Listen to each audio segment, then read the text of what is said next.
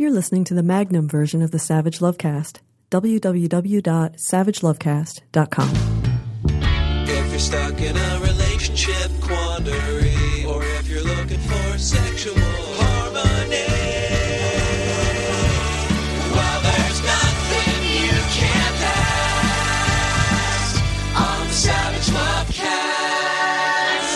Usually at the top of the show, I rant at you for a few minutes about something that I'm upset or concerned about, and what I'm most upset and most concerned about today, Tuesday, is what happened in North Carolina last week. But as I sat down to think about what I might say at the top of the show, I realized I was just going to repeat and regurgitate a lot of what Dominic Holden, national LGBT reporter at BuzzFeed News, has been writing over the last week about North Carolina. So I thought better than just regurgitate Dom, I would invite Dom to come on for the top of the show. Hey, Dom, thanks for jumping on the phone.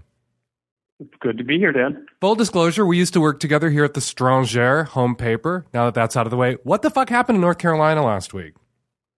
I mean, essentially what happened was there was a backlash to what the Charlotte City Council did in February. They passed a non-discrimination ordinance that covered gender identity and sexual orientation for employment, housing, and, this was the big one, public accommodations. And Republican leaders in the Capitol were concerned about this public accommodation portion. They said that this was going to allow transgender women, who they called men, to use public restrooms and locker rooms and essentially sexually prey on women and girls. So what they did in response was they convened a special one-day session before the city law could take effect, and the state passed House Bill 2. And they did this in about 10 hours. What it did was essentially two things.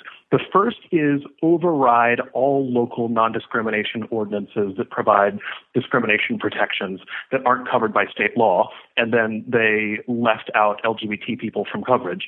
The other thing it did is it specifically mandated that transgender students and restrooms in government-run buildings, they could not be accessed by people with a corresponding gender identity.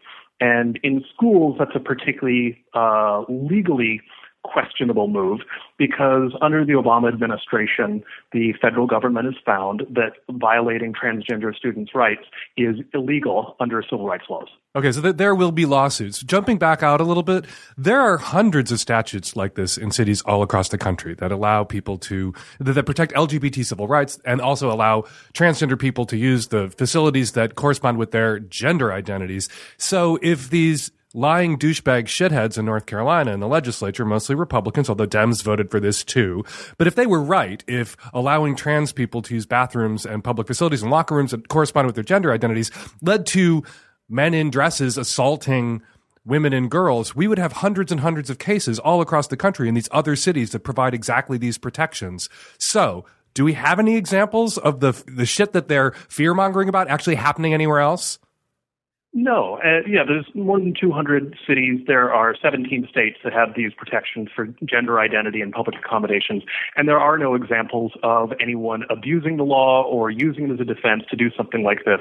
I mean, the opposite is actually the case, where assaults motivated by hate against transgender people are extraordinarily high. In 2014, the year that we have the most recent data for, they actually increased, even though hate crimes went down against LGBT people as a whole. Mm-hmm. And the weird irony of all of this is they want to keep so-called men out of women's bathrooms, but instead, transgender men under this law, bearded, muscular men, are required to use the women's restroom if they're transgender. And so it actually creates the very problem of men and women's restrooms that they claim that they're solving. We've talked about this on the show before because these trans bathroom bills keep popping up. And I've described it really as a blood libel against trans people because it posits that trans people are perverts who are coming to attack your daughter, which gets trans people assaulted, gets trans people murdered.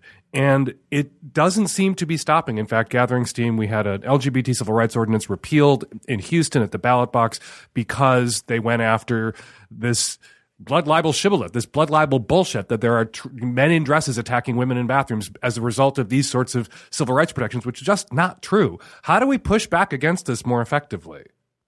Well, yeah, I mean, this is coming up again more and more, and I'm not sure that it's really about targeting transgender people, even though on its face that's what it's doing. It's more likely this is just an effective strategy from the far right that has been sort of populating city councils and legislatures and campaigns, and it's part of a broad effort to block LGBT rights, whether it's in Houston or Charlotte or whatever the next city might be. The LGBT movement has been found really flat-footed, especially a lot of the national organizations that have responded to this by simply sort of talking about the general need to protect people from discrimination. And it seems that that argument is completely ineffective. What has been effective for marriage, for instance, was having the public see loving married same-sex couples. It is widely believed that the solution here is that the public needs to see transgender people as human beings.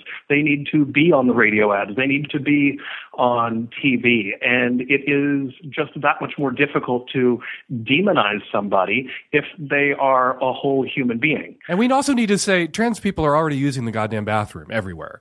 And so if this was a problem, trans people in bathrooms, we would have evidence of it, and there's no evidence of it. There's just demagoguery. And it's familiar demagoguery to anybody with a passing familiarity with the LGBT civil rights movement's history, because this was the stuff that they led with in the 70s against gay men, that we were sexual predators, that we were coming for your children. It's why we couldn't teach. It's why we had to be kept out of locker rooms and not be Cub Scout leaders, because we were predators. And we fought back against that, but that was hard to do. That charge of recruitment or preying upon kids was so deadly that for a long time we just avoided even addressing it. And we have to address it now again. It feels like Groundhog Day for hate. Like we have to address this whole charge again, but with trans people, for trans people, in defense of trans people. And LGBT organizations have not been full-throated about doing that, and they have been losing again and again. And in the case of North Carolina, this time it didn't just block the enactment of Charlotte's ordinance, it blocks any such ordinances from keep staying in effect or taking effect anywhere in North Carolina after this. So being unprepared for this fight sets them back. A hopeful sign, though, cases about marriage equality when they reached the Supreme Court, folks tried to argue that DOMA wasn't motivated by anti-gay bias, and they were able to point to the things that the backers of DOMA said when they passed DOMA, which were clearly homophobic and clearly indicated the law was motivated by anti-gay bias.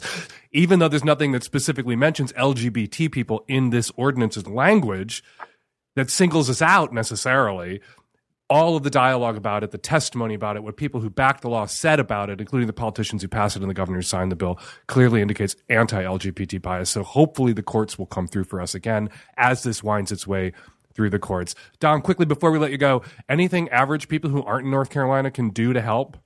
What they can do is they can support their trans friends. If they want to help this out. Right now, the lawsuit is being backed by the ACLU and by Lambda Legal.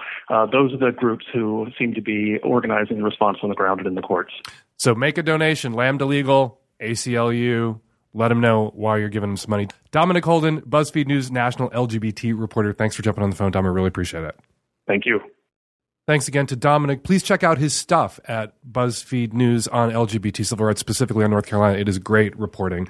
Coming up today on the show, tons of your questions. And on the Magnum edition of the Savage Lovecast, we have poly pioneer and activist Allena Gabosch to field some poly cues, all on today's show. Hi, Dan. I'm calling you from New York. I am a 30-year-old woman working in the field of reproductive health, which makes my question a little bit ridiculous.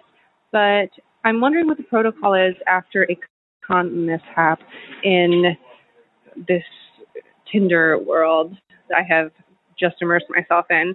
I Tindered with a guy for a while. We met for 3 or 4 dates. Most recently, I went back to his house. We were fooling around. I heard him kind of snapping the condom a little bit when he put it on, which I should have been really concerned about, but I trusted him, and he's a 33-year-old, seemingly smart person, and condom breaks. I'm in the middle of my ovulation, or on my ovulation day. I had to go get emergency contraception, which was, in this case, a copper coil, because as most people don't know, the morning after pill is actually not statistically effective if you've already ovulated or are on or after your ovulation day. Anyway, I'm wondering how to speak to him about it. I really want to chew him out. Not sure what to do there. Any suggestion would be great. I'm furious. Thanks for the heads up about emergency contraception not being that effective or very effective if you are ovulating or have just ovulated. That is something that doesn't get mentioned often. I even had to go Google it to make sure that what you were saying was accurate. But you are right, emergency contraception, not as effective if a woman has ovulated, or not effective if a woman has ovulated. And doctors do recommend the insertion instead of an emergency copper IUD, which can prevent contraception in 99% of cases compared to 75% with EC. Anyway, all right, moving on to this guy's condom. You heard a snap sound when he was putting it on. Later, the condom broke. These two things could be unrelated. Perhaps they are related. Maybe he put the condom on in such a way, and that snap sound you heard was an indication that he didn't put it on properly, and the improper application of the condom contributed to the failure of the condom, which is a thing. You need to be able to put a condom on correctly for a condom to work correctly. Leave a little space on the tip, roll it down slowly, hold the base of the condom while you are withdrawing. Don't come in a condom and then just rest inside there, because the vaginal or anal cavity can push down on the condom and cause the semen to leak out, and you can get somebody pregnant or expose somebody to whatever you might have to expose them to, including your fertile sperm cells. Lots of ways in which you have to properly use a condom for a condom to be properly effective. You seem to want to blow up at this guy because you had to run around and get the emergency IUD insertion for your emergency contraception, and you seem angry, but I don't see necessarily an established, beyond a reasonable doubt, cause and effect guilt there, and just you heard a sound when he was putting the condom on. Sometimes condoms fail of their own accord. You should still say something to this guy. You just shouldn't be quite so angry when you say it. You might want to lead with, the condom we were using broke. I don't know why. Maybe it was an old condom. Maybe something else went wrong. Maybe just shit happens. There's also, maybe you didn't put it on right, which is shit that sometimes happens with condoms. And you can send him a link to websites at the Centers for Disease Control, at Planned Parenthood, at Scarlet Teen. You can send him a link to a website that explains how to properly put a condom on, and suggest that maybe he give it a read for next time. Not next time with you, but next time he uses a condom, so that this doesn't happen again if indeed he is responsible for this happening. Hi, Dan. This is Eric in New Orleans. I have been a heterosexual male for my entire life. That being said, about 3 years ago, I was invited into a three-way with a couple that wanted to see some guy-on-guy oral action. Since then, I've been in the lifestyle and loved every minute of it. However, recently, I've found there's a bit of a double standard with guys that are at least willing to interact orally with other guys. Some couples request and will not have a three-way with you if you refuse. Others, if they find out that you've had any guy-on-guy oral action, will absolutely abstain from even considering the idea of a three-way with you. I don't care one way or another. I'm definitely a heterosexual male and always have and always will be. That said, I'm completely comfortable with this aspect of my sexuality. It's purely something that couples I get with want to see, and I don't mind the fact that it's part of their fantasy and I'm helping make that come true. That being said, the double standard is absolutely angering me to the nines at present. Is there any guidance you could have for maybe couples or guys that are in this particular situation? Just so we're clear, you are a unicorn. Unicorns exist. People looking for a third. You are the unicorn. And we are talking to you. So mythical but not non-existent animal, the unicorn. Welcome to the show. And you sometimes get with male-female couples. And the issue is a lot of these couples, they want to see some male-male oral action as a part of the three-way. Yes. And initially that was somewhat surprising and, a newer thing for me. I somewhat opened my head to it and not, being, I didn't particularly care. I'm definitely a believer. I think you've said it before. Putting one thing in one hole doesn't make you gay or anything. I'm certainly more than comfortable with that. Not that there's anything wrong with being gay. Remember who you're talking to. Right. Yeah, 100%. But you're not bi-identified either. You're a straight guy who, in the context of a male, female three-way, occasionally will suck or let someone suck your dick. Both, but yeah. Okay, but you're straight identified. And I think that's fine. You can be straight identified every once in a while. Same here. That is no problems identity wise, and I would happily defend that on the basis of I don't have really any interest in a relationship with a man under bi identification, gay identification, so on and poly, et cetera. So right. In the context of an erotic experience with a human female at the center of it, or a huge part of it, a little male on male action for you is a part of that. Basically, primarily heterosexual sex act. Right? Is that a good way to say it? That is. The kinkier you could get with a couple, if a cuckold type scenario was in play, you could slightly remove the female from the immediacy of it. She's on her way home from work or something like that. That adds to the fun. But again, it's still within that kind of heterosexual. You're adding to the fun for the couple from my perspective. Right. Okay. So the problem, though, is not that couple that's down with a little cocksucking. The problem is a subsequent couple that might want to have a male, female three-way with you. They're turned off if you're honest about the fact that in previous relationships with other couples or previous experiences with other couples, you've sucked a dick. And then they don't want to get with you. Is that right? Is that right? Right. And I'm not going to lie. It kind of hit me. I was like, this is a bit of a double standard. Why is it a double standard? Because, well, for one, I don't like getting punished for honesty. The argument, I think, after my initial, not argument, that would be the wrong word, but the, objection to this behavior was further expanded upon as, well, it's too much of a disease risk. And while I guess you could kind of justify that argument based on what I know, certainly you would know that better than I. I think it's just a double standard for the sake of double standard. Well, I'm going to get in trouble right now by opening my mouth. It's my specialty. Gay and bi men, higher incidence of sexually transmitted infections. So concern about... No, I agree with that entirely. But I think they throw that out there, and that's not their primary concern. I think it's a legitimate concern.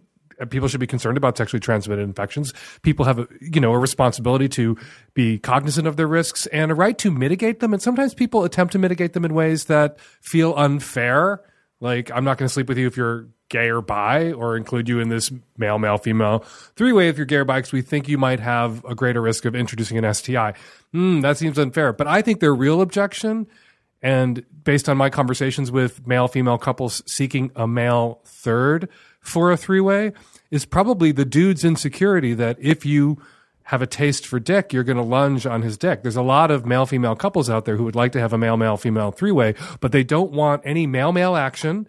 And it's not her that's so concerned about it. And it's not a disease. It's the dude who's insecure about winding up in bed with someone who's going to objectify him or wants to initiate any homosexual contact. And I think more so than disease, what these couples are attempting to control for is desire. Is that you would come in not just desiring her, and she wouldn't therefore be the focus of all of your attentions, but you might come in desiring him and turn some of your focus and some of your attentions toward him. And that might make him feel uncomfortable and ruin the three-way for them. So I think you should throw that out there and get out in front of that. Like, oh yeah, some people talk about disease and that seems to be the issue. But in my experience, a lot of people are really concerned that I'm going to go after the guy. And I have no desire to go after the guy if the guy doesn't want to be gone after. But I attempted that explanation of this particular couple, and it fell upon 100% deaf ears. That's why I said, I guess you could back up the disease argument with statistics. We all take risks because, everyone drives to work every day. You've said that before as well. It's just purely you're couching your excuse in the risks. In reality, I think there's just some hesitation on, I may just dive on a dick. Right. Homophobia and gay panic. And it's crazy to think that somebody who's actively seeking a male, female three-way could have gay panic. But some guys do. The wife wants to have the MMF three-way. The husband's down with it, but it's got to be one of those, the streams don't cross, the swords don't cross three-ways, where one guy is always away from the other guy at all times. You're sort of two moons orbiting the planet of her, but never bumping into each other. Well, and in 75% of the three-ways I've had, and I've had a healthy amount over an extended period of time at this point, it's not even asked about, but it does come up in that 25%. And, the very first three-way I ever had, it was an issue, and they wanted to see some guy-on-guy action. I said, well, what kind of guy-on-guy action? And then I used my logic having been a listener for some time, said, I don't really care how gay this doesn't make me. And, I really didn't care that much about it. I'd never considered blowing a guy beforehand. This was just a scenario where if you want to do Y, you got to do X first. And I'm certainly okay with it. I have no objection to it. The disease risks are not crazy in my, from my standpoint. And obviously it should have. Like, I get tested regularly. I know the behavior we're all engaging in. It is risky for everyone, but once I put these statistics out there of like I'm tested on a monthly basis and always use protection, that's when it became very compellingly obvious that it was just you never know where he might be looking while, I'm on one end and you're on the other. Okay, so now that we've unpacked all of this and run it to ground, what's the problem exactly? Some people who don't want to get with you don't want to be gotten with, but do you want to get with people who don't want to get with you based on your history? It seems to me that if they opt out, they have a right to opt out, and you're being spared landing in bed with people who might freak out if they ever found out that you'd had a dick in your mouth once or twice. Well, I guess the problem going forward would be, I'm hesitant to not be honest with people. I'm not gay. I'm not bi by any means. It's more of some couples are asking for this. I don't mind it. So when asked, what's your experience interacting with a guy, my immediate reaction is, well, I'm willing to do this, but not desirous of it. Wait. So you think it's a trick question? Some of these people are asking, what about interacting with the guy? And what they want to hear is, no, never. I would never. I have never. And you then being honest, out yourself as having ever done it. And then you're disqualified. Right. And I have a particular problem. If I really thought the objection was, the disease risk is higher, and it is, but I don't think it's that much higher, particularly in regard to oral play. Now, if you really want to extend it, then you get into a lot more issues, I think, with, what's your protection? How often, really getting into breaking down how safe I actually am. Whereas with just oral play, we're talking about herpes, which I think you would agree with me that everyone already has anyway, for the most part, which I know no one, if you don't have it, you don't want it. But I'm just saying the risk is not so elevated to back that argument up. And in this particular couple's case, I definitely, as we've already discussed, think this is purely he might just go for it. Mm-hmm. And I don't think that's an issue. That is what when I say double standard, that's the part I mean, like, well, they're asking one question, but they really mean, they're really trying to catch you, as opposed to. You have to ask yourself, say this couple was scorching hot and they're the ideal couple for you and who you really want to get with, and you lost out on them because you were honest, right? You need to ask yourself going forward whether you would want to be in bed with a couple that's super hot that if they knew wouldn't want to be in bed with you. I would rather, in your shoes, be honest and direct and not get with people who didn't want to actually get with me, who I actually was, or weren't smart enough sexually and sophisticated enough sexually to understand that you can be not gay or bi and still, in the context of a male-male, female three-way, have some male-male interaction that's a part of the fun and primarily round it all up to heterosexual fun. I'd rather not be in bed with those people. But if you decide you would like to be in bed with those people, you might want to withhold this information. When they say, do you do guy-on-guy stuff? You can say, I'm not gay or bi. That's true. And then they can assume what you meant was, I don't touch guys at all. And you can have a guys don't touch male-male, female three-way. Right. And get away with navigate the conversation, to dodge the immediate answer that will get me disqualified. Right. And to work around people have a double standard and people are being unfair. Some people are going to work around that. Some people are going to not be fully honest lest they feel that they get the unfair, shitty end of the double standard stick. Right. And they have no one but themselves to blame at that point. But the question for you and the problem for you is, who do you want to be in bed with? Do you want to be in bed with somebody who's likely to have a gay panic meltdown if indeed you lunge at his dick, or if indeed he finds out in the moment or sometime later that you have had a dick in your mouth? Do you want to be in the room naked and hard with somebody who's prone to or potentially going to melt down into a puddle of gay panic? I wouldn't, if I were in your shoes, want to be in a room with that person naked and hard. I think I generally agree with you. And I would have to balance it out. This is a new perspective that I hadn't previously considered. But also, I don't necessarily want to be the person who's willing to lie about my standard in order to make it I have a pretty high honesty bar, I think. And so I it would be a lie of omission, not a lie of commission. Right. But at the same time, it's the same standard. It's the judgment standard that they're employing in asking the question. I would only be admitting and conceding to that standard by, omission, getting out of it. And I don't necessarily know I don't think I'm okay with that. That's good. Then be who you are, be completely honest. And if it costs you an occasional roll in the hay with a particular couple, that's a price you should be willing to pay so that you don't have to feel as if like you're being dishonest or manipulative. I want you to come down on the honest and non-manipulative side of the ledger. But, some people are going to come down on the other side because they don't want to unfairly be cheated out of X because they're being judged unfairly for Y. And that's why people sometimes attempt to work around double standards by not being fully honest or fully disclosing, particularly with people that they are unlikely to ever see again.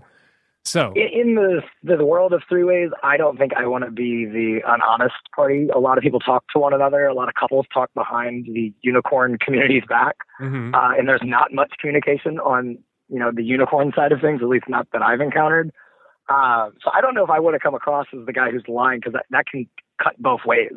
Meaning, once the couples that are okay with it find out that I'm lying to the couples that are not okay with it, that creates an even bigger problem. That's not necessarily why I would immediately say I don't want to be the guy who's, committing the lie of omission.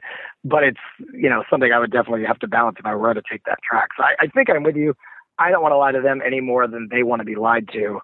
And nor do I really appreciate the standard they're upholding, so to speak. So be galled by it, but be yourself, be honest, and move on. There are plenty of other couples out there. Good luck to you, man. Thank you very much, Dan. Hi, Dan, and tech-savvy at-risk youth, straight male living in a Midwestern city. I have a question about something that happened the other day. I was asleep, and I've heard of people snoring themselves awake, but I basically came myself awake.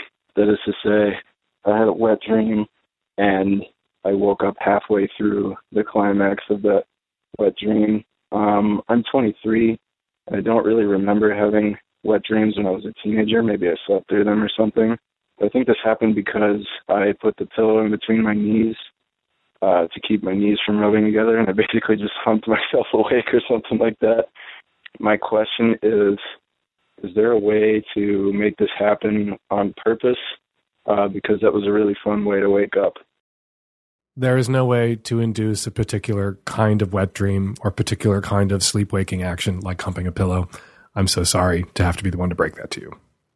Hi, Dan. I'm a huge fan and figure you are the best source to help on this.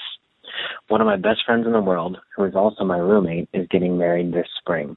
The fiancé treats her very well and makes her very happy. However, the fiancé has made some of us in our friend group pretty uncomfortable at times. He comes from a very Catholic family and has said and expressed some pretty homophobic things.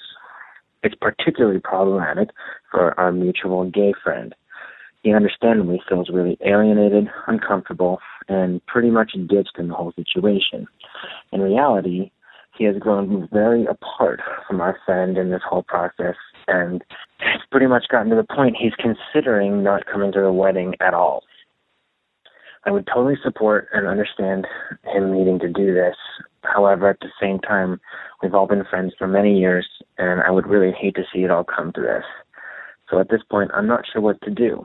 Should I call out my best friend for her homophobic fiancé who makes people uncomfortable? Should I not say anything to her, but support my gay friend in whatever he decides? Should I encourage him to say something to her?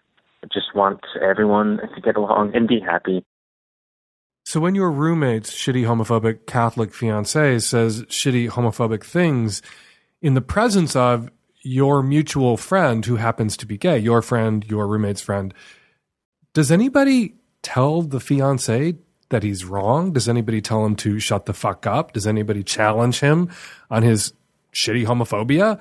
Or do people just sort of smile awkwardly and uncomfortably and hope the moment passes and allow the gay roommate or expect the gay roommate to just eat it, to suck that up, to, in the interest of everybody getting along, just shrug it off and pretend it wasn't said or pretend he's not hurt or pretend he's not offended? I guarantee you, your gay mutual friend who's been in your lives presumably longer than this fiancé has been in your lives is wounded when your roommate's fiance says shitty things about him, and none of his friends stick up for him. None of his friends come to his aid. None of his friends take his side in that moment. He's not thinking about skipping the wedding just to stay away from this shitty fiance. I promise you, if this is the case, he's skipping the wedding because he doesn't want to be around you guys either so much anymore. Because if you're not friends enough to him to take his side, to defend him, to stick up for him, when some new guy that one of you happens to be fucking and thinking about marrying says bigoted shit about him in front of him, he's beginning to realize that maybe you're not the friends that he thought you were. So here's what you do. And it's kind of the opposite for right now of just trying to weasel everybody along into getting along and trying to de-escalate. You need to fucking escalate. You need to tell the fiancé that he's an asshole. You need to tell the fiancé that this shit that comes out of his mouth is unacceptable to you, unacceptable in this circle that he has introduced himself into and will be cast out of if it doesn't fucking stop. So, get in the motherfucker's face, confront the motherfucker, and do it in front of your gay friend. I think your gay friend might be a little bit more interested in coming to this fucking wedding. After he sees you and your roommate, get in this fiancé's face about the shitty things that he's saying. And it just occurred to me, perhaps your gay friend, if your gay friend has tried to stick up for himself, defend himself, if he has said, hey, that's not right, and fuck you, and why would you say that, and I'm standing right here, and I'm gay, and the rest of you have been silent in the room and didn't fucking say a word when that went down, I'm surprised your gay friend is still talking to any of you, much less on the fence and not yet having decided not to come to this fucking wedding. Hi, Dan. I'm 30 years old and have been with my high school sweetheart for the last 15 years and married for 5. I love my husband, and we're incredibly compatible, have amazing sex, and we are very communicative and like to explore new things together. Meanwhile, however, I've started to have some very confusing feelings. His best friend, who I've always had an extremely affectionate and cuddly relationship with, has lost about 140, 150 pounds or so. In the past 4 or 5 months, noticed my feelings have started to change.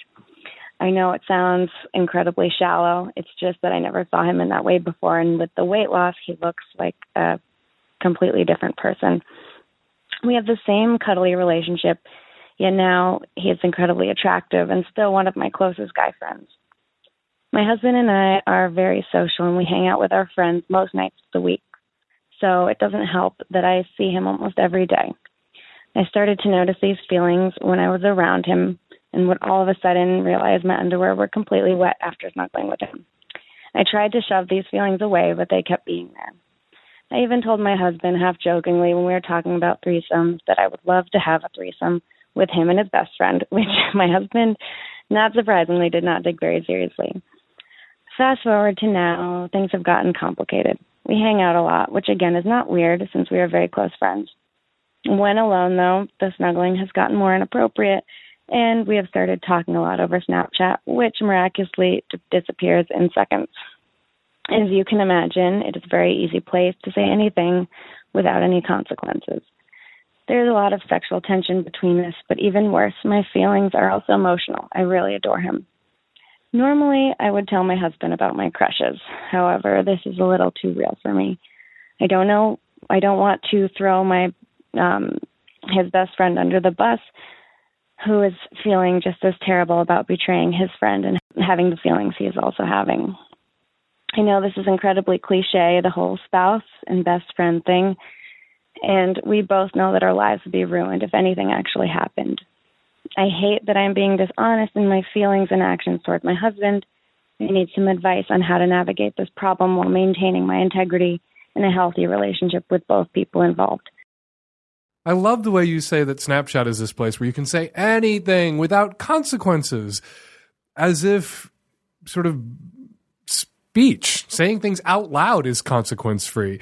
That there's no evidence that you're not saying something out loud into a microphone and creating a digital trail or a tape doesn't mean that your utterances are without potential consequence. All Snapchat does is kind of digitally recreate speech, as if you guys are together and saying things that are disappearing into the ether as you say them. They're still potentially consequential things that you are saying. These are still potentially consequential things that you are saying to your husband's best friend via Snapchat. You guys are cranking each other up via Snapchat. You are not leaving a digital trail. Your husband isn't going to be able to go into your Snapchat and read the conversations that you've been having with his best friend.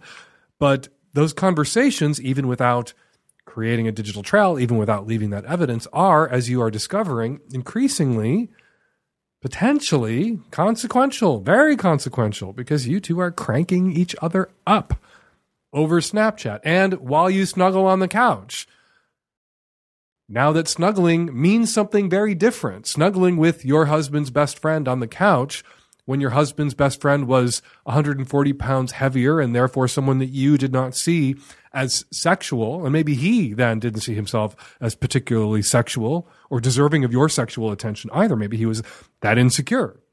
Then it didn't mean what it means now.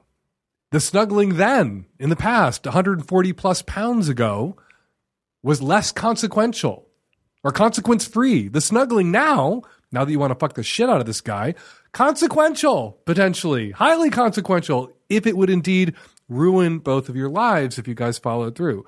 So, and by followed through, I mean fuck the shit out of each other. So you really are in a place where you have to go all in or you have to get all the way the fuck out. You either need to go to your husband and say, I want to fuck your best friend. Known him for 15 years, really like him, doesn't mean I love you less. Want to fuck him. Remember when I said maybe we could have a three-way with your best friend? It was because I wanted to fuck him. And can I? May I please? Do I have your permission? Do I have your consent to fuck your best friend with or without you there participating in three? Maybe it'd be weird for you to have a three-way with your best friend. Can I have a two-way with your best friend? You don't have to be there, and see what he says. And who knows? Your husband might say yes. Your husband, who has been this guy's best friend for 15 years or longer, maybe their friendship predates your relationship with your husband. Maybe he's known that his friend is lonely and miserable and didn't have much luck with women previously. Maybe his weight was an impediment, not just with you seeing him as attractive, but with others seeing him as attractive, or he himself seeing himself as attractive. And who knows, maybe your husband will say to you, you know what? He's been deprived for a long time because of his weight, because of fat phobia, because of his own insecurities. And maybe it would be a good thing if you fucked the shit out of him. Maybe you'll get a yes if you ask not for a three-way, which is not really what you want, but for the two-way, the hall pass that you do want. Maybe your husband isn't possessive, or maybe your husband would love to make you available in this way you would like to be made available to his best friend in friendship, just not without him in the room. That's all in the context of a committed monogamous-ish relationship. It's going and getting your husband's consent.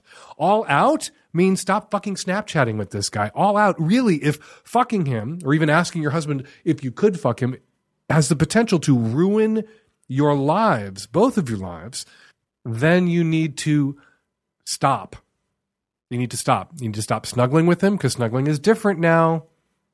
And you need to stop Snapchatting with him. You need to stop cranking each other up, because the more you crank each other up, the likely you are to do something that has the potential to destroy your lives. Your words, not mine.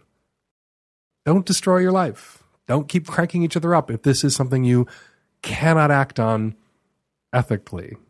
And you owe your husband's best friend an honest answer about why the Snapchat is ending and why the snuggles are ending, because the risks are too great. The risks you're both running here are too great.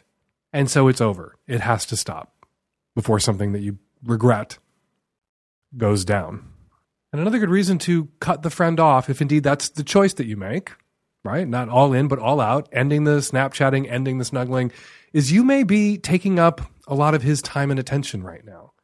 Maybe if he doesn't have a lot of experience talking people into fucking him, right? Going out there and getting sex, that you're a comfortable, safe place, a comfortable, safe person to open up to like this. But so long as you are stringing him along, so long as you are drawing him out, so long as you are allowing yourself to be the focus of all of his sexual attentions and fantasies, he may not go find someone else in your place. Go find someone more appropriate to focus his attentions on, so long as you are there being safe and familiar and cuddly and lovey and Snapchatty.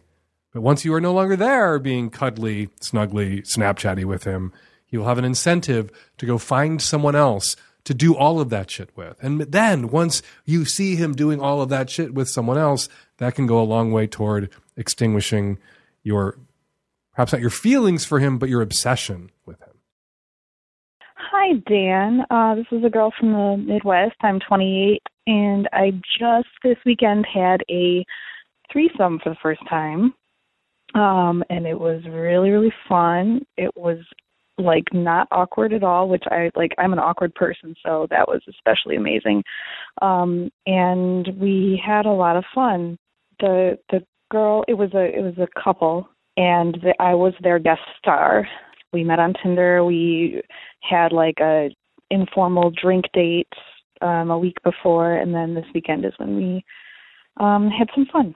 I'm just kind of wondering about etiquette a little bit. They both came a lot, and I didn't, but I also still enjoyed myself very much. And I kind of mentioned to the guy that I didn't come, but that it takes a lot of focus and diligence, because it's just difficult for me to come anyway. And my question is, should I prioritize my pleasure more? Because we're probably going to do this again. And I'm just curious if it would be rude of me to ask for maybe a little bit more attention, even after they're done or something. I don't know. I guess it can't hurt to like just ask. But what are your thoughts? It does take me just some concentration and effort to really get there, although I know that they could. I don't think you would be calling in to ask me about this if you didn't already kind of sort of want to prioritize your pleasure more. So absolutely the etiquette in this situation is for you to advocate for yourself, to advocate for your own pleasure. Also, the onus is on them, and they have a responsibility as the couple who have invited in this rare and hard to find animal, the unicorn, you, to see to your pleasure, to be invested in your pleasure. I'm frankly shocked and disappointed in them, this couple, that they both came like crazy, and neither seemed to be aware that you hadn't come until you mentioned it meekly, it seems, to the guy. That they weren't soliciting this from you, that they weren't asking you whether you got off or how you would like to get off, or how they could make you come after you were there to help make the both of them come, has me wondering whether they're the kind of couple that you as a unicorn should be getting with more than once, or getting with again, or getting with at all if you'd known that going in. Because that's not good couple etiquette in a three-way situation with a new person or a stranger. For them just to use you for their pleasure, which is partly what you're there for, but to just use you for their pleasure and to not allow you or to invite you to use them for yours. For there to be no reciprocity there. For you to have to go to them and say, I didn't come, means they're bad at this. And do you really want to go have sex again with people who are bad at this? Not necessarily bad at sex. It sounds like they're pretty good at sex. They both came. Pretty good at looking after themselves and making sure it works for them, but bad at being a good lover, the two of them together being a good lover unit for you, their third. All that said, if you decide to hook up with this couple again, it would not be rude at all of you to request more attention, to ask for more attention, to bring it to their attention, if they hadn't yet noticed, that you didn't come and next time you get together, you would really like to come. You can tell them in advance that you require concentration and effort to come, that it takes you a little while. I tried to get you on the phone because I wanted to ask what you meant by concentration and effort and what you meant by some time to come. If it takes you an hour and 45 minutes to come and you need to be laying still in a very particular position, gripping every muscle in your body with your eyes rolled back in your head and the laundry dryer between your legs pounding away, that might be something that it's hard to get every time you have sex with someone. But every once in a while when you have sex with someone that you get off regularly and competently for you to request that they plow the extra time and attention required to get you off, even if it's elaborate and extended, that's not an unreasonable ask. It's a perfectly reasonable ask. People have difficulty climaxing without a lot of really focused, concentrated effort. I think it's a good idea, generally, for people who have those issues not to require an orgasm every time that they have sex. And most people I know with those issues don't require an orgasm every time that they have sex. They realize that sex, for them, if orgasm is the goal, is a huge production and sometimes an ordeal, not just for the partners, but also for them. A lot of people who require concentrated time, effort, focus to come don't want to come every time because they don't want to have to put in the time and the effort and the focus and the concentration to get off themselves. But to say to anyone that you're sleeping with, or to this couple if you continue to sleep with them, take some time for me to get off. You guys obviously are easier to get off, and I'm happy to help. That's why I'm here, and I enjoy the sex, and I enjoy the intimacy, I enjoy the companionship, I enjoy you guys as a couple, and I want you guys to have as many orgasms as you can. I'd like to have an orgasm every once in a while, too. So here's kind of what I need when it's my turn to come. And if we do this regularly, I don't have to come every time, asterisks, if indeed you do require an hour and 45 minutes or whatever it is to get off. But I don't need to have an orgasm every time. But I would like to have an orgasm most of the times, often. And since you require effort and time and focus and concentration, maybe don't delay your orgasm to the end of the night. If you wait until they're both completely spent, if you wait until they've had their many, many, many orgasms before you ask them to ramp up and help you have theirs, they might be exhausted. So strategically, for all of you, it would be a good idea on those nights or every night that you guys get together going forward, if you're going to want one every time and you deserve one every time, for you to prioritize your orgasm earlier in the evening, that your orgasm comes first or after their first orgasms, but before their second and third orgasms. Good luck. Stick up for yourself. The etiquette in the moment, when it's a 3-way or a 2-way or a 4-way or a whatever way, is that we should advocate for ourselves and feel free to advocate for ourselves sexually, feel free to advocate for our own pleasure in the moment.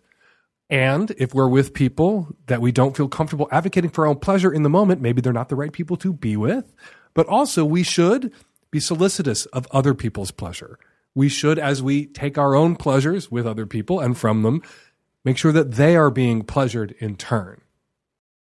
They really should have said to you when they were having their 13th or 14th orgasm or whatever it was, how would you like to get off? Have you gotten off yet? Let's get you off.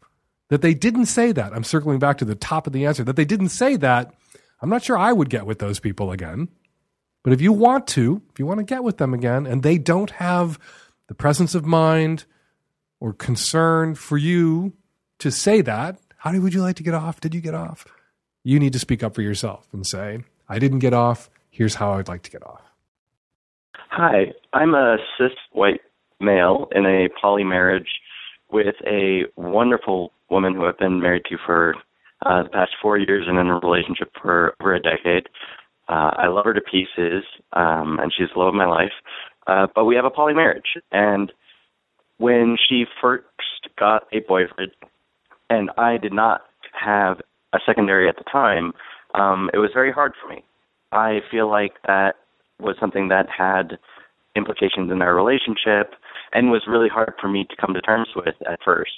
I did come to terms with it. They've been in a relationship for the past year, and it's been really great.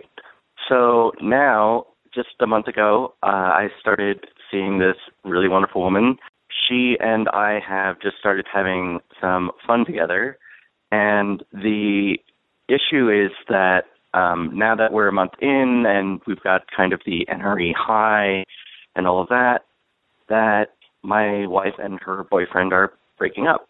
This is causing a number of different issues, but one of the main ones that I'm having is before we basically could coordinate her going over to her boyfriend because her boyfriend has her own place and being out at the same time that I could have my girlfriend in at our place.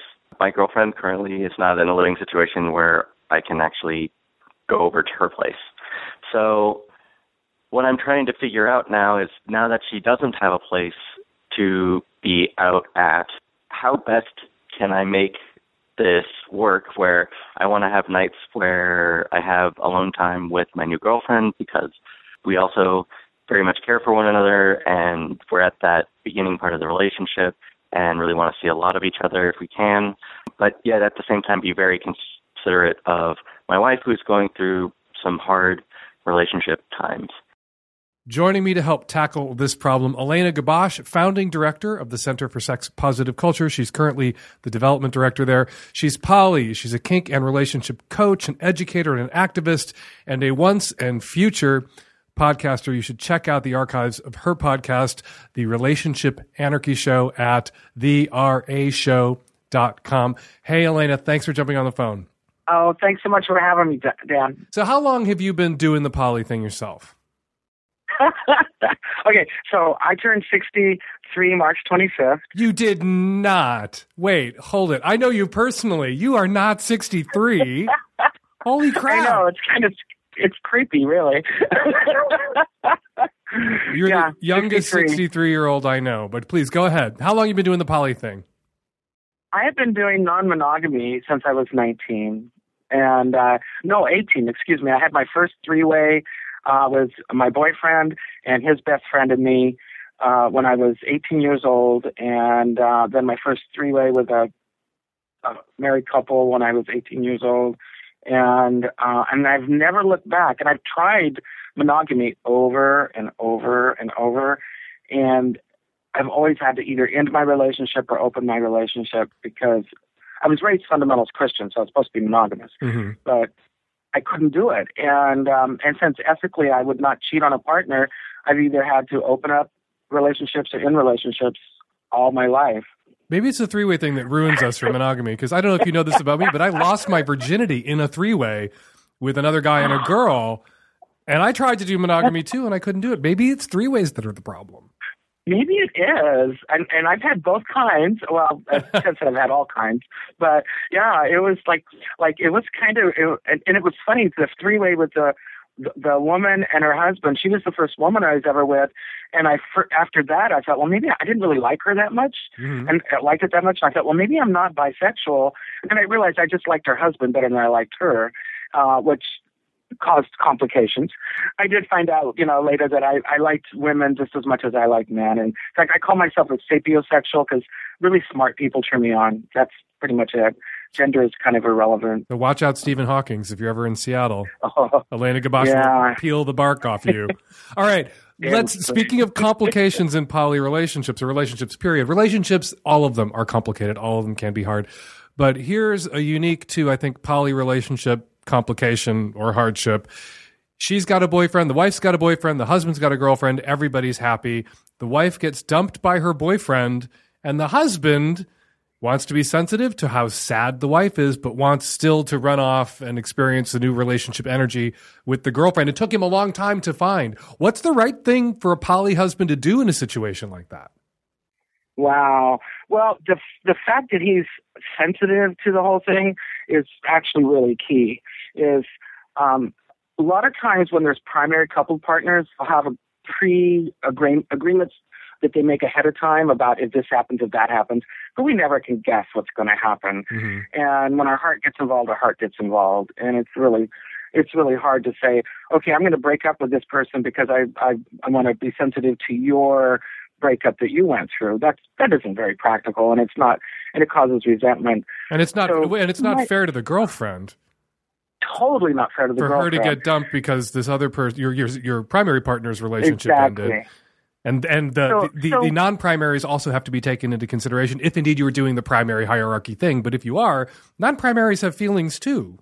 Absolutely. So we have to be really conscious of the fact that your primary partner is hurting right now. That's something to be conscious of. So if you're in the midst of new relationship energy, not flaunting it, not being too gushy about your girlfriend is a nice thing to do. I know that there's the issue about who sleeps where. That's always, it's great when you know your partner's going to take off and go someplace else, and then you can use your bed.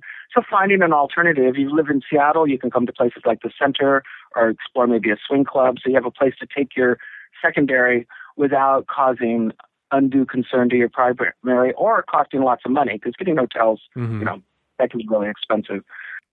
How common is this though? Because you often hear about how hard it is for some people when they think about a poly relationship. What they project themselves into that they think they're going to have the most trouble with is watching your partner have feelings for someone else, watching your partner be in love with somebody else.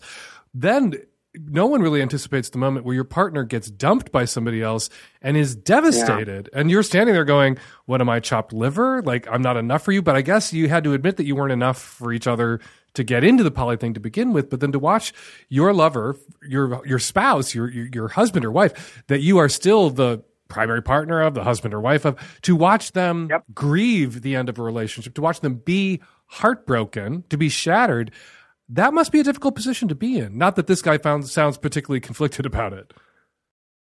Well, it is a difficult position. You want to, we have this thing in poly, the word compersion, that's finding joy in the loves of your loves. Being happy that your partner's got a lover and all that. And that compersion also extends to being sad and for them when things aren't going well, and having so the new relationship energy part is the part that can be probably the most damaging. If I'm hurting over a relationship that's not working out and you're going through NRE like crazy, it can be a little bit discombobulating for me to watch you get all goofy over somebody when I'm hurting. So again, it goes back to just being conscious of that.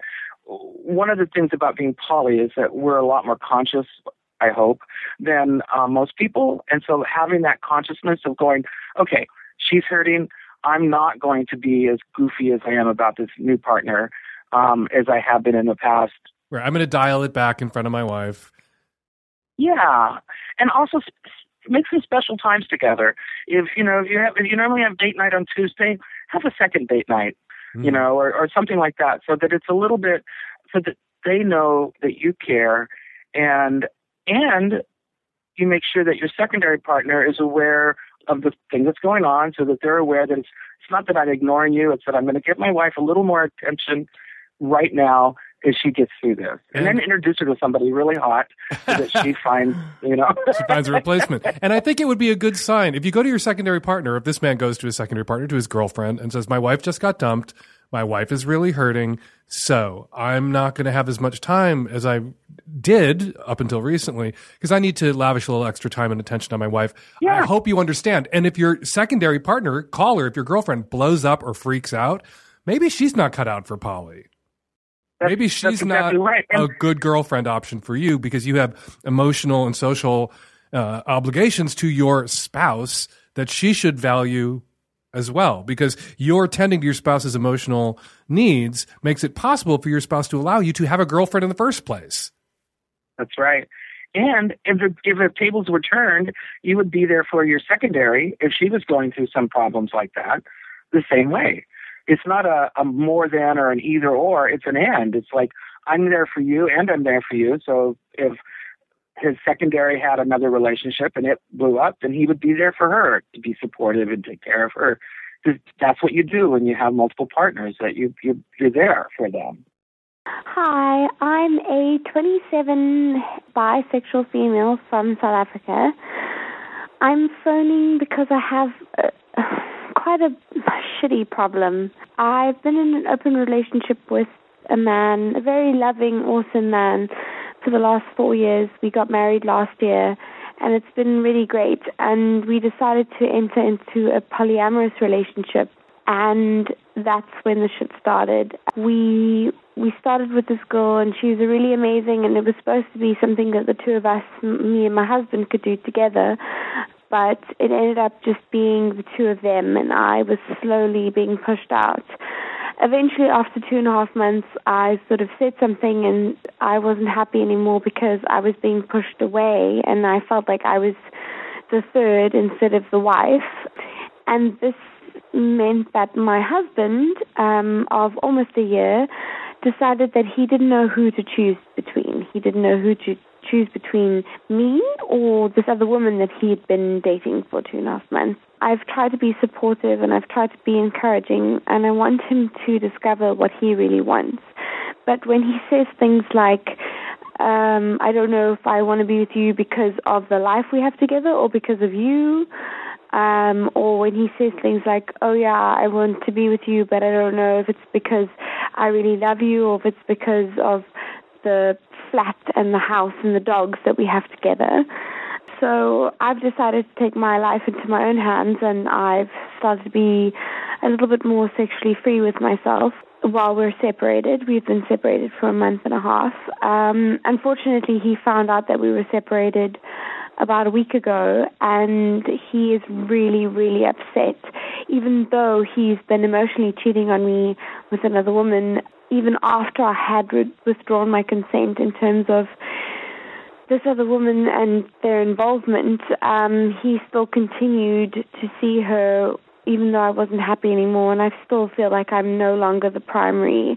And now he's very angry because I've gone and had sex with someone else, and I'm being pushed away, and it's not my fault that this relationship is ending. And I just want your advice, Dan, because I really don't know what to do.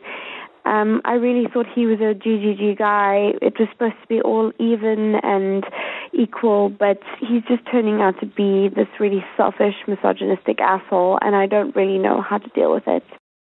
I don't know where to start with this one. Do you want to give it a go out of the gate? Oh, well, so what she's talking about is the ideal unicorn situation. In the poly world, we have this term unicorn. That's that person that is perfect for the two of you. And why is it called a unicorn? Because there's no such thing as a unicorn.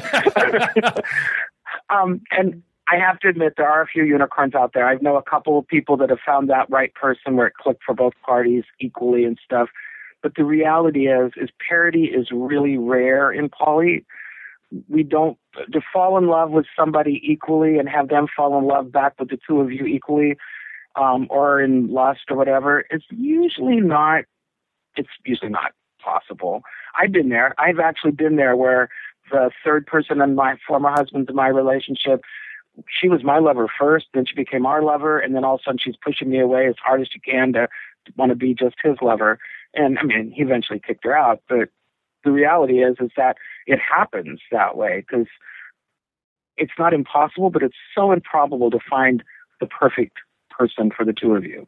It sounds to me, though, the way I heard this call, that the clearly least perfect person in this relationship for the caller, the imperfect partner, is this husband who says shitty things to her. That was going to be my second thing. Who prioritized the secondary over her, and who is now that they are separated, freaking out that she's having sex with other men, even though he basically ran off with some other woman. That's right. He is so after listening to it, my first inclination is to say, just break up with him. It is, and I'm not normally one to go there. I'm normally one like, oh, let's work on it and stuff. However, the fact that he freaked out when she found somebody else to be with means that he's not really being conscious at all about relationships, and he just wants everything. Right. He didn't want a poly marriage or poly relationship. He wanted a harem. That's and that isn't very practical, So no, I think that the relationship is in. And she mentioned that they were only married for a year. I'm not sure how long they were together before that, but I'm going to guess that he's not as committed as she had hoped initially, and that she would be better off moving forward, especially if she's got some hot new person that she's with now. However, I do have a philosophy about rebound partners, because that's kind of what this is they're not long-term. They're just nice and short and fun while they last, and not to get caught up in the long-term part of it, but realize that, hey, you can go out and have some fun. But I think that this relationship is not, I'm not going to say it's not savable, but I don't know if it's worth saving. A shout out to rebound partnering, though, because individual results may vary. I was with the guy for a year. It was really intense. We broke up. I was really bummed. Went out, met this guy, not right for me in so many ways, and thought he'll be fun for a little while, 3-4 months, 21 years later, I'm still married to him. So you never know. So you're an exception to the rule. I am an exception. I just want to speak for the exceptions on the rebound thing right here. Because I see some people end relationships that for just really the arbitrary reason that I met this person too soon after my last breakup. And then you ask them to unpack that, and there's really nothing else. They just sort of are superstitious about continuing to see somebody that was a rebound partner initially. And I'm here from the rebound future to tell you that the rebound sometimes works out. Sometimes you do that layup and you score after the rebound to torture. I'm glad to hear that. That's awesome. And okay, so in my experience, it hasn't been that way. And I'm thrilled that it worked out for you. That's so great. At 21 years. Holy cow. I know, right? We just keep not breaking up. It's the secret of our success. Hi, Dan. My name is Tina, and I am a 29-year-old heteroflexible female in Los Angeles, and I have a great boyfriend. My issue is me. I think the more I listen to your show and learn about alternative sexual relationships or identifications, like identities, I feel like when I read or listen about polyamory that it just speaks to me. It's something that I think I need to have happen in my life. So I guess I'm just trying to figure out where to go from here. So it's become enough of a issue in my mind lately that I need to bring it up with my boyfriend. He knows how I feel about monogamous relationships, which, isn't great. And he's monogamous, but open to thinking about talking about other ideas. But I am afraid that this will just be too big of a blow to him. I haven't tried anything, but I want to fuck other people. I want to love other people, but I also want him as a main partner in my life. So I guess I'm just looking for tips on how to, know that I'm polyamorous before I bring this up to him and potentially freak him out and kind of mess with our relationship or his self-esteem or whatever that may cause, and then kind of a delicate way to bring it up. I'm just, basically just looking for any advice you have. I think the most interesting question she raises, and it's a common one, and I've gotten it from lots of other people and lots of calls on the podcast about this. How do you know if you're polyamorous? Oh, yeah. And I actually wait. I'm going to interrupt you right away because I'm going to be a dude about this a little bit. It's my show. I'm a dude. I interrupt every once in a while. It's a dude thing. I hope you understand. You sleep with dudes. You know how we can be. People talk about how do you know you're polyamorous, and I have always had a little bit of a problem with that. How do you know polyamory is a better relationship model for you? But you're not going to discover you're polyamorous like doing a genetic test and discovering you have a certain amount of African heritage. Like polyamory is something that you do and something that's better for you because it's going to make you happier. But it's not like you sit and look in the mirror for 3 days and then discover you're polyamorous, is it? Is that how it works? No, I agree with you. It's something you do. So I know people where polyamory is like an orientation, and it is for me. I've tried monogamy over and over again and didn't. But I also know people that can go in and out of it comfortably and happily and be monogamous for a while and poly for a while. So it's not an orientation necessarily. And it's something that if it works for you, if it makes you sustains your life, it gives you a fully self-expressed life, then polyamory is for you. And it's not easy, but for me, it's the best way to be. And but I agree. It's not something that you just like. Oh, am I poly? Let me see. Do I have the poly genes and the poly markers and my fingernails the right length for poly people? I don't know. Whatever it is. Are my toes webbed? That makes you poly. Yeah. I think we're more advanced. Yeah. Well, there are some. Let's speak up for the advanced monogamists out there. I think there are highly evolved advanced monogamists who can communicate and do communicate. I actually think it's kind of similar to gay men and lesbians. I think when the first time you have sex, you're required to communicate in a way that straight couples default to not communicating because, a man and a woman go to bed and they say yes to sex and both often presume that means vaginal intercourse. Two guys say yes to sex, go to bed, and then they have to keep talking about what's going to happen next because nothing can be assumed. And I think that you see sometimes gay people are better at communicating about sex. And I think in poly, you see people who are better at communicating about the relationships because they have to. To be poly, you have to be able to communicate to make it work. There are poly people out there who don't make it work, who aren't good communicators. But to be poly at all, you have to talk and talk and talk and talk.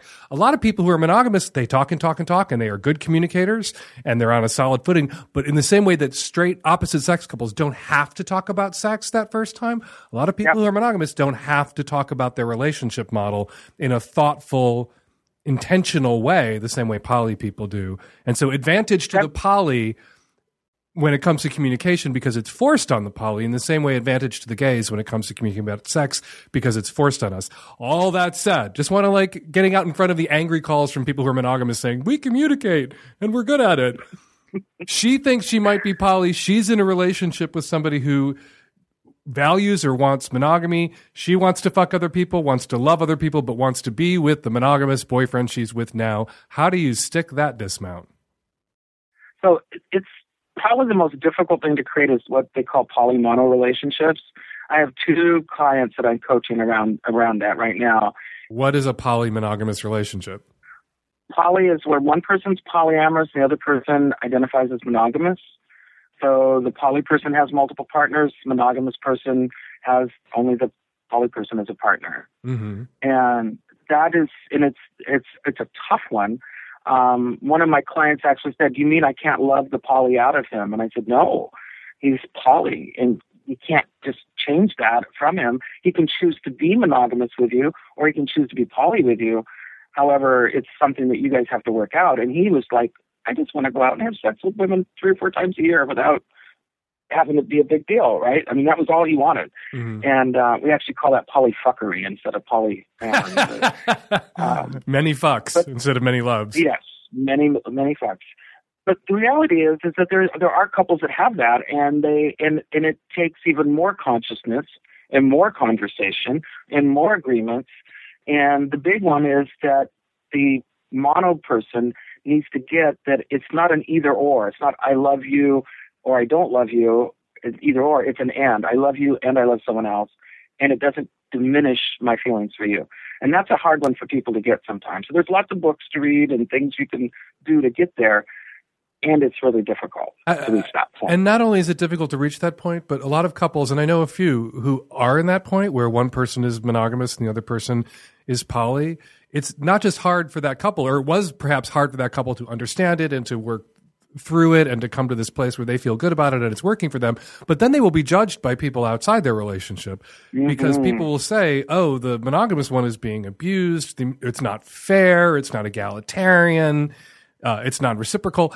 And the question we need to ask when you encounter somebody who's in a polymono relationship isn't, is it fair, but are they happy? Does this model work for that couple and make both happy? That's right. Because if he's happy or she's happy being with their partner and having sex with other people, and their partner is happy being with just that person who sometimes has sex with other people and doesn't want anybody else and is happy, then it's okay. Even if it's not necessarily what some people might think of as fairsies in the way you divide ice cream for children sense of fairsies. Because if somebody doesn't want any fucking ice cream, then giving them a bowl of ice cream isn't really giving them anything. So somebody doesn't want to fuck anybody else but this one person. Forcing them to, so it makes you comfortable with their relationship is bullshit. That's right. I'm in 100% agree with that. People can choose that, and I know some very successful relationships where their partners are poly and they're not. Sometimes it has to be because their partners are kinky, and so they want to do something that they're, and I guess a good analogy would be, so let's say that I really like to go to the theater and I like to game and I like to go to sports, but my partner only likes sports. Am I going to not go to theater and not go gaming because my partner only wants to go do sports? No. I'm going to go find a friend to go gaming with. I'm going to find a friend to go to the theater with. And it's the same kind of thing. I have a great sexual relationship with you, and I want to go have a great sexual relationship with that person, other person, and then I want to get tied up by somebody down the road, right? Mm-hmm. So it doesn't lessen what I have with the partner. It's just an and we put such a big onus on sex. We use sex as a way to cause all kinds of sparks and it's so important that you can't do it with anyone else, and it's so unimportant that you shouldn't want to do it with anyone else. That's right. What is our advice for this caller in her particular predicament, however? She clearly is crawling toward monogamy, or is aware enough to say monogamy is not for me, monogamy is not right for me, but she is in a monogamous relationship as she comes to this realization, as so many people who wind up being poly are. They enter into monogamous relationships because that's what is expected of us. And people will do it because that's what good people do, and we want to be good people. So we make monogamous commitments that we then discover we're incapable of honoring, or that don't make us happy even as we honor them. And then how do you paint yourself out of that corner? What should she say to her boyfriend? That's a hard one. It really is. It's like one of the things is to pick up a couple good books that talk about poly, and say this is something that I'm interested in, that it resonates with me, and I want you to find out about this, and let's talk about whether. And it sounds to me like she might have already brought this up with him, but is not. So there's a great new book out called More Than Two, and then Tristan Taormino's book Opening Up is good, and of course The Ethical Slut, which has been around forever. Having something that you can hand to the person and say, here, read this, find out about this. This is what is sparking me. This is what is interesting me. And then making agreements on how you proceed. So if he's like, oh, I'm willing to try it, maybe kind of sort of, then say, well, what kind of agreements do we need to make to make it comfortable for you? And take it really like baby steps, little tiny baby steps. It's a hard one. It's the one that can probably destroy a relationship faster than anything is the whole polymono stuff. But it's not an uncommon place to be, because most people who are poly entered into monogamous relationships back before they realized that model didn't work for them. So a lot of people have found their way out of the corner that you, caller, have found yourself in. And I would also second those recommendations. Of course, Dossie Easton and what was her co-author? Dossie Easton and who wrote The Ethical Slut? And Jenna Hardy. Who wrote The Ethical Slut? Excellent book. Opening Up by Tristan Taormino. Excellent book. And the new recommendation was? More Than Two by Eve Rickett and Franklin Vo. Just amazing book. And really has a lot of great things about jealousy and about about myths and everything. It's pretty incredible. And it's a fairly new book. It's just about out shortly. So I highly recommend it. So you've got some reading to do, caller. You have some homework, and good luck. Allena Gabosch, founding director of the Center for Sex Positive Culture, poly activist, counselor, also poly podcaster. Check out the archives of her poly show, which should be coming back soon, the Relationship Anarchy Show, which you will find at therashow.com. Thank you so much, Allena, for jumping on the phone. I really appreciate it. Thanks for having me, Dan. It's good to talk to you. Hi, Dan. So my boyfriend's birthday is coming up, and I want to give him something really special. I would like to take him to a strip club and go down on him while he gets a lap dance from a woman. I have two concerns. One, I work in corrections, so I'm fairly concerned with ending up with some kind of sex charge, as that would completely devastate my career. Two, I'm fairly also concerned with the hygiene of the prospect. Though I'm not completely uptight, and I don't think that every strip club is drowning in STDs, I am aware of the risks. I want to be careful, but I don't also want to walk in and wipe down the benches with Lysol wipes. So any suggestions of how I could overcome these two obstacles would be extremely appreciated. You're not going to get a disease sitting on a bench, in a booth in a strip club, or sitting on a bar stool in a strip club. You're just not going to get a disease. So you don't need to worry about that. You're in law enforcement wherever it is that you live. Ask yourself, how often do law enforcement agencies where you live conduct raids on strip clubs? And that will give you a pretty decent assessment of the risk you run giving your boyfriend a blowjob in a strip club while he gets a lap dance from a dancer. Lap dances are legal. Blowjobs, so long as you're not paying for them unless you're being filmed, are legal. So no law is being broken there if you are filleting your boyfriend for free while the nice lap dance lady gives him a lap dance for money. You will be in the clear. If you're super concerned about it, you can go to a strip club and you can inquire.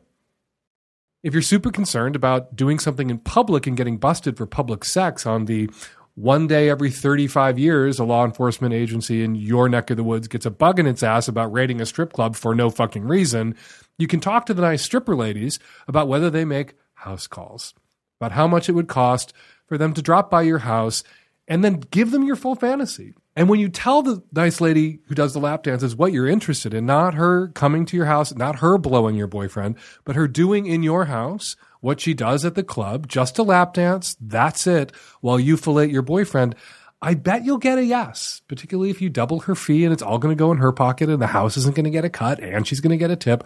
I bet you'll get a yes.